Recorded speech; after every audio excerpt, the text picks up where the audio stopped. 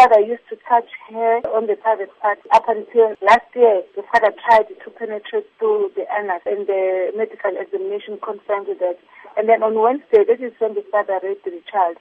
But since the age of 7 and 9, the father was usually kissing and touching the child now and again. Up until the child on Wednesday, she reported to the teacher at school. And then the teacher reported the matter to the police, and then the case of rape was opened. He will be appearing at Pinetown Magistrates Court for rape.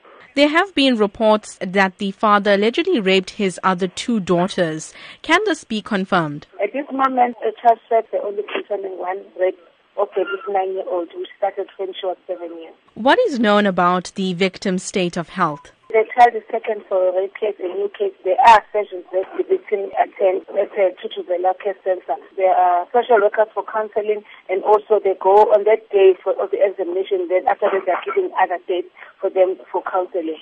But the state of health, I cannot confirm that. Let's talk about the placement of the victim. Is it known who the child is staying with at this stage? No, I'm not aware. What assistance do police offer victims of rape? Investigation. We do investigation, arrest the suspect. What is then your advice to rape victims? They must report the matter, the cases. Even if it's an old case, they must not wait